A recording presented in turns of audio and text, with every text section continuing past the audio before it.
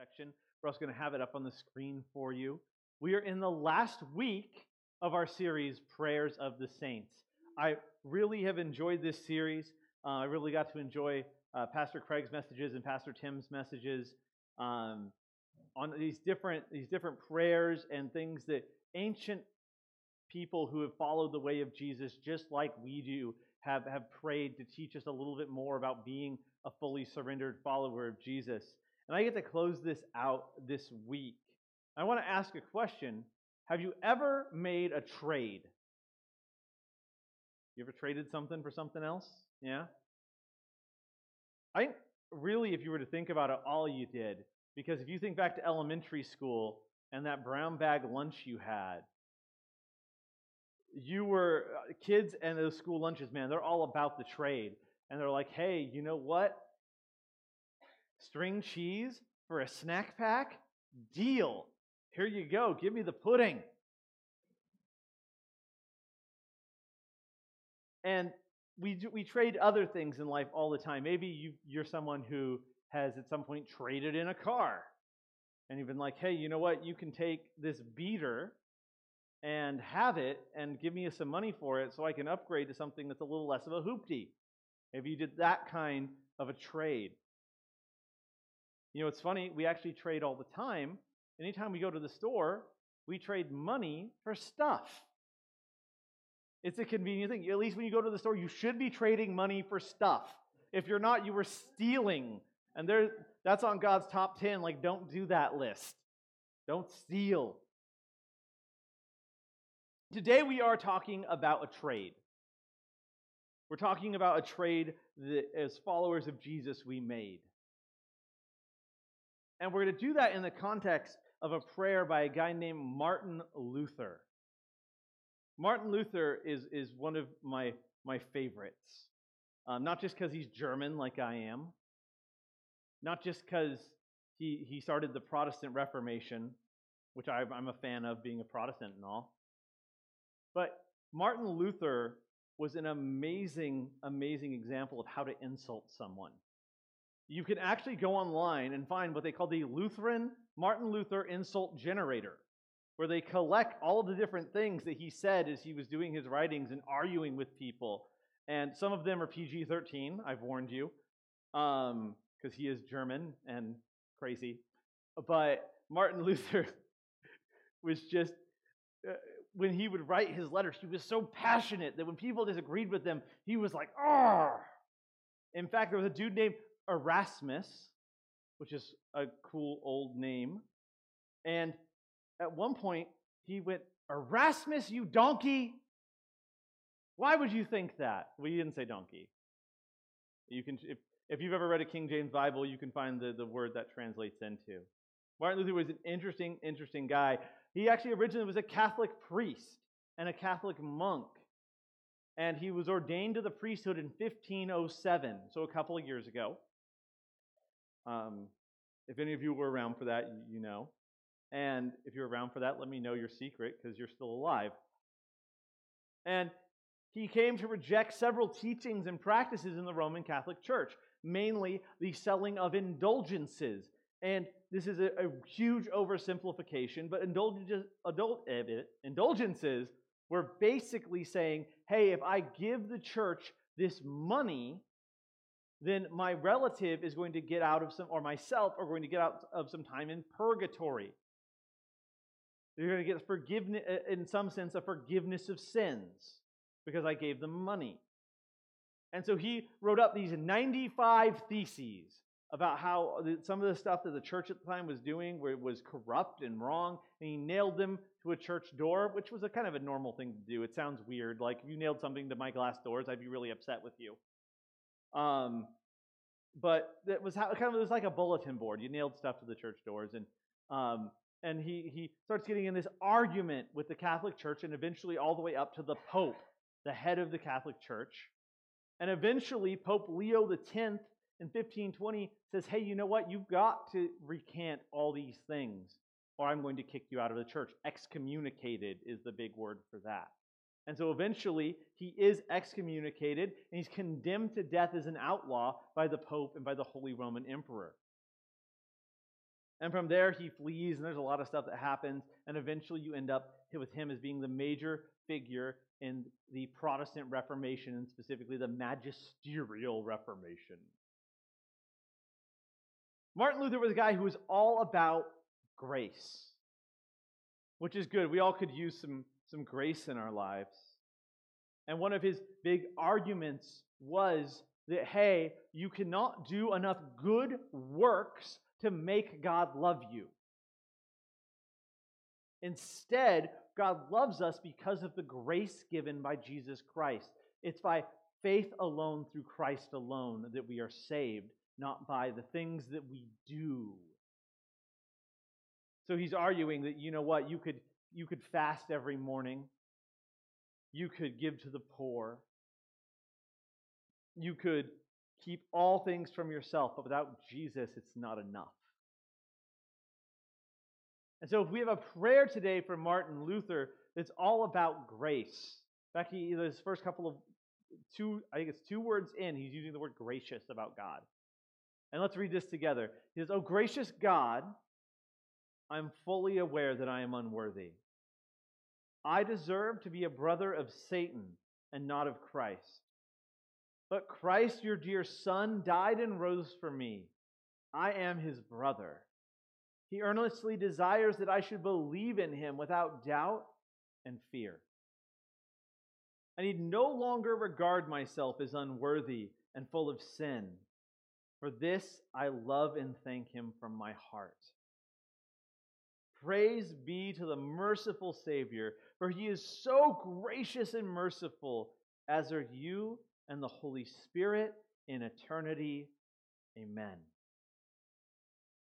And so today we're going to consider this prayer, which I really think is a great one, and we're going to kind of juxtapose it with something that the Apostle Paul wrote to the church in Rome. And so here Martin Luther is talking about a trade. He's talking about that, hey, you know what? I deserve, what I've earned for myself is to be a brother of Satan. Satan is the deceiver, the evil one, the enemy of God. But by grace, I'm the brother of Christ. Now, Martin Luther's a guy, right? So he's writing brother. If you're in here and you're not a guy, which a good percentage of you are not, sister of Christ. You can just replace that in your head. That's okay. And I love some of the phrases he uses in here where he talks about that Jesus' desire is that we believe in him without doubt or fear. And that we don't have to regard ourselves as unworthy. It's a trade. When we trade and we become a brother or a sister of Christ, we don't have to regard ourselves as unworthy. Instead, we get to regard ourselves as being positionally where Jesus is.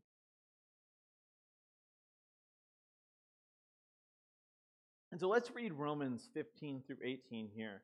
This was written 1500-ish years before Martin Luther. But Paul says this: "What then? Shall we sin because we are not under the law, but under grace? By no means. Don't you know that when you offer yourselves to someone as obedient slaves, you are slaves of the one you obey, whether you are slaves to sin, which leads to death, or to obedience, which leads to righteousness? But thanks be to God that though you used to be slaves to sin, you have come to obey from your heart the pattern of teaching that is now claimed your allegiance. You have been set free from sin and have become slaves to righteousness." So you see some very similar language in here. There's stuff that we deserve, but because of grace, we get something different. We made a trade. When we believe in Jesus, we trade being slaves to sin to being slaves of righteousness. So we want to explore this trade, this idea that we're no longer on the side of evil, and instead we've gone to the side of Christ. Because of that, we're no longer slaves to our sinful nature, instead we're slaves to righteousness. So we want to explore this trade. What does it mean to be a brother or a sister of Christ? What does it mean? And so the first one, we just said it, we are slaves to righteousness and obedience. Obedience and righteousness. I'll get up there. Now, in my gut, something sounds a little wrong about that. Because I was a slave to sin, and now I'm free, but we're still using the word slave. We're slaves to righteousness. So I don't particularly think that sounds fun. But it means something a little different, and we're going to get into that. But he definitely describes it. Paul uses the word slaves over and over again when he says, "What then? Shall we sin because we're under the law, but not under the law, but under grace? By no means. Don't you know that when you offer yourselves to someone as obedient slaves, you are slaves of the one you obey, whether you are slaves to sin, which leads to death, or to obedience, which leads to righteousness?" And so Paul is starting off this little passage in Romans 6. He's writing this to some real people in a real church 2,000 years ago. And he's arguing with them a little bit. And he's saying, hey, you know what? You might think that because of grace, that now you can just kind of do whatever you want. And he says, shall we sin? Shall we do these wrong things that Jesus told us not to do because we know that there's forgiveness for it? And Paul says, by no means. No. Yet. Don't. Stop. We have the grace of Jesus, which covers our sins, but Paul is making certain in just very direct terms that we cannot let that be an excuse to continue to live the way that we used to live before Jesus. And just be like, no, well, I'm forgiven. Paul says, by no means. And he goes on to explain a little bit why, as he's basically telling these people 2,000 years ago who were continuing to sin even though they're in Christ to stop it. And maybe today you're a little bit like me and you need to hear that. Because that is, I think, one of the easiest things in our faith to do. To become complacent because we know we're forgiven.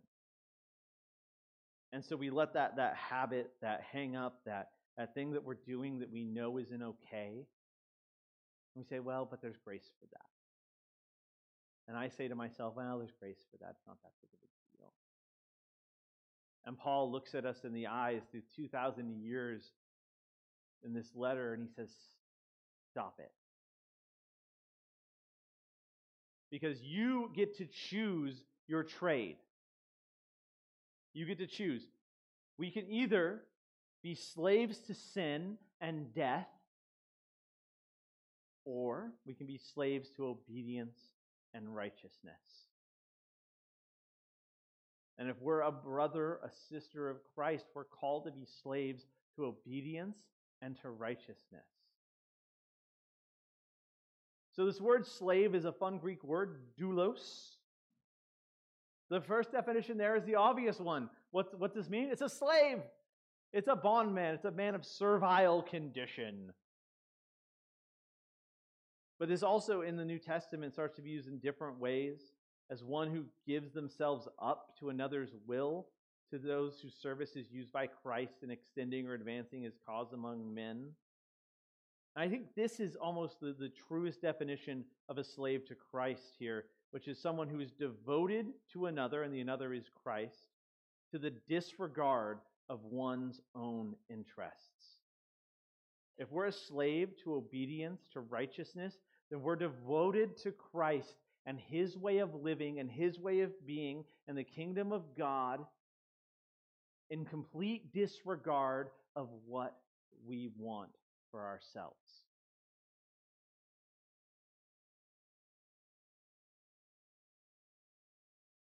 That's hard.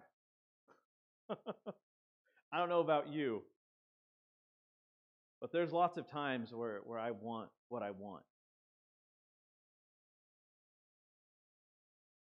And to say I'm going to completely disregard my own interests for the sake of Christ is a lifelong challenge. But I can't let that lifelong challenge be an excuse for complacency. By no means.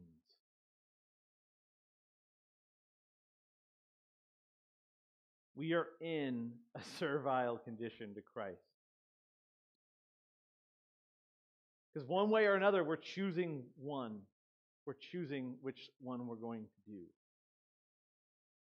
And our challenge today, if we are a brother or sister of Jesus, is to remember that He earnestly desires that I should believe in Him without doubt or fear. And in that, when we believe in that way and we don't have any fear, then it frees us up to realize that whatever Jesus is asking us to give up, we're really not giving anything up. Instead, what we're doing is we're gaining everything in Him. And it comes into verse 17, and I think this gives a lot of good context how this is really supposed to work. If we're a brother or sister of Christ, then we obey from our hearts. This whole thing where we're choosing, instead of being slaves to sin, to be slaves to obedience and righteousness, this comes not from any sort of rote religious thing we do, but it comes from here. And Paul says in 6:17, "But thanks be to God, that though you used to be slaves to sin, you've now come to obey." That obedience comes up again. But we obey from our heart, the pattern of teaching which has now claimed your allegiance. You see, Christianity is a heart-based practice. It's a heart-based religion, if you'll pardon the term. Paul says later in Romans, when he talks about, hey, what do I have to do to be saved? What do I have to do to have eternal life? He says that, hey, you have to confess with your mouth, you have to believe in your heart that Jesus is Lord and you will be saved. There's no amount of rote practice that will save you. And we've tried to come up with ways to do it throughout the years. Well, maybe if I can just, I'll get baptized and I'll take communion and I'll pray certain prayers and, indulgences come into this in church practice. I'm going to find all this stuff I can do so that God will love me and so that I can get out of hell and get into heaven. Get my eternal get out of jail free card. But Paul cuts it down to its core that if you're no longer a slave to sin and you're a slave to obedience and to righteousness, that only happens in your heart. Only happens in your heart.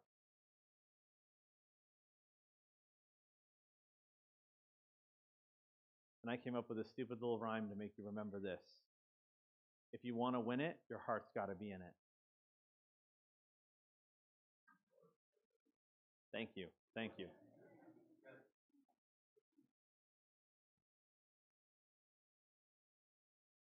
At least I know I'm being cheesy when I come up with those, right? Whatever it is in your life, and there's something. There's something. There's something that you do on a regular basis that you know is wrong. You know is sin. And I'm not going to name a whole bunch. I mean, we already took the offering, so I guess I could.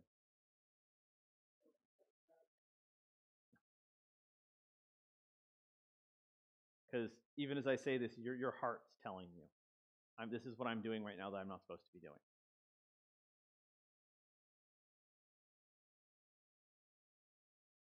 And we could go back to whatever that is. If you're a slave of Christ, well, then you're devoted to Him, and you got to completely disregard your own interests. Whatever is making you hold on to that thing, in your heart, you've got to go, oh, Jesus is better. Whatever Jesus has for me is better.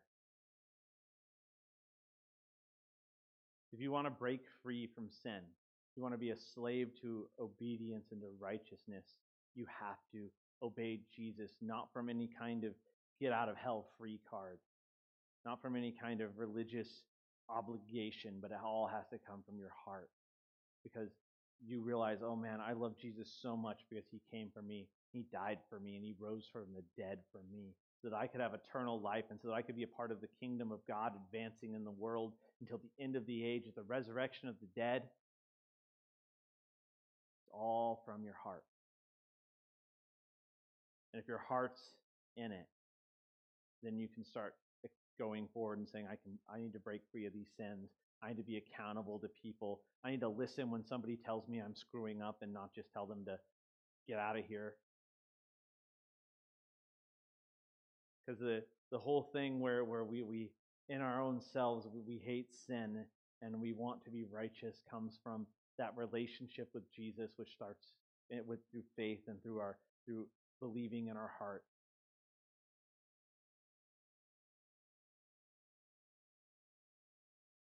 And it's a process, right? I don't know if I've met very many people or any people who I could go to and say, man, could you teach me? Because you're completely free from sin in this life. Maybe you did it before, but now you're done. You've made it. You are sinless all the time. You're in traffic and you're just like, oh, I love all these people. Oh, thank you for cutting me off. Oh, why wouldn't you drive up the side of the...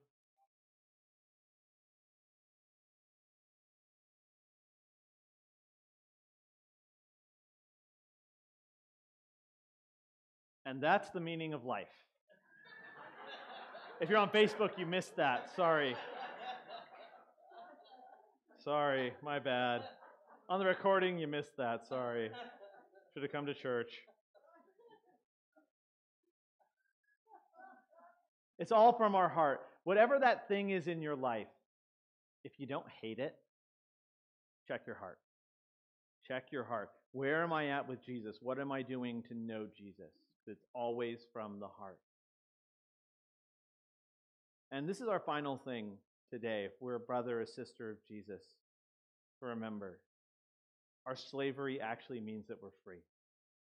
That's why I like to kind of dig into the definition of that word, that it's really all about us surrendering to Jesus and saying that what I want is unimportant and what Jesus wants is everything. Because Paul says this in verse 18, in the context of being slaves of righteousness. He says, you have been set free from sin and have become slaves to righteousness. Because the kingdom of God is always upside down from what we think it should be. We read the Beatitudes this morning where it talks about, blessed are the meek, for they shall inherit the earth. Well, it sure doesn't seem like that. It seems like the obnoxious inherit the earth. Man, kingdom of God is always upside down. If we want to be set free, we have to become a slave.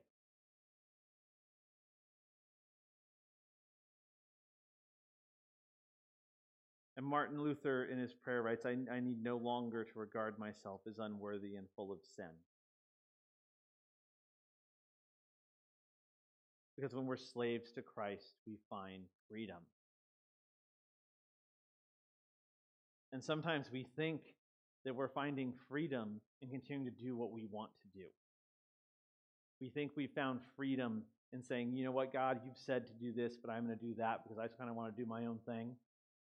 And we think we're exerting our free will, and God can't tell me what to do.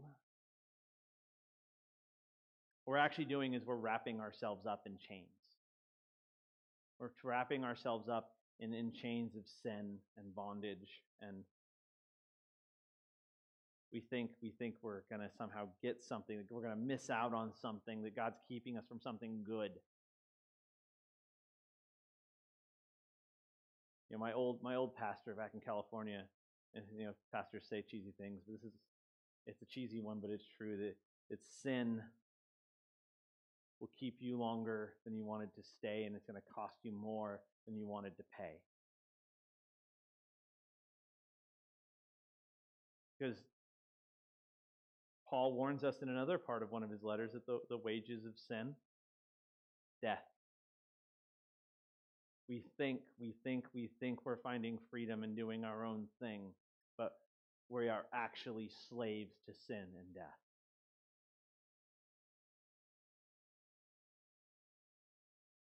If I could quote, maybe you've seen Return of the Jedi. If you haven't, what's wrong with you? That classic moment that became a meme where Admiral Akbar says, "It's a trap!" Sin is a trap. What's trapping you?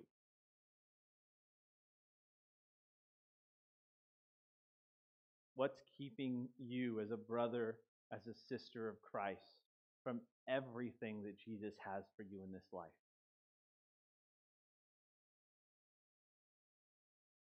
Because today may be the day to check your heart and to say, Jesus, I need to take these next steps with you so that I can live this life in every way that you want me to live it, so that I can break free of my bondage and find freedom in slavery.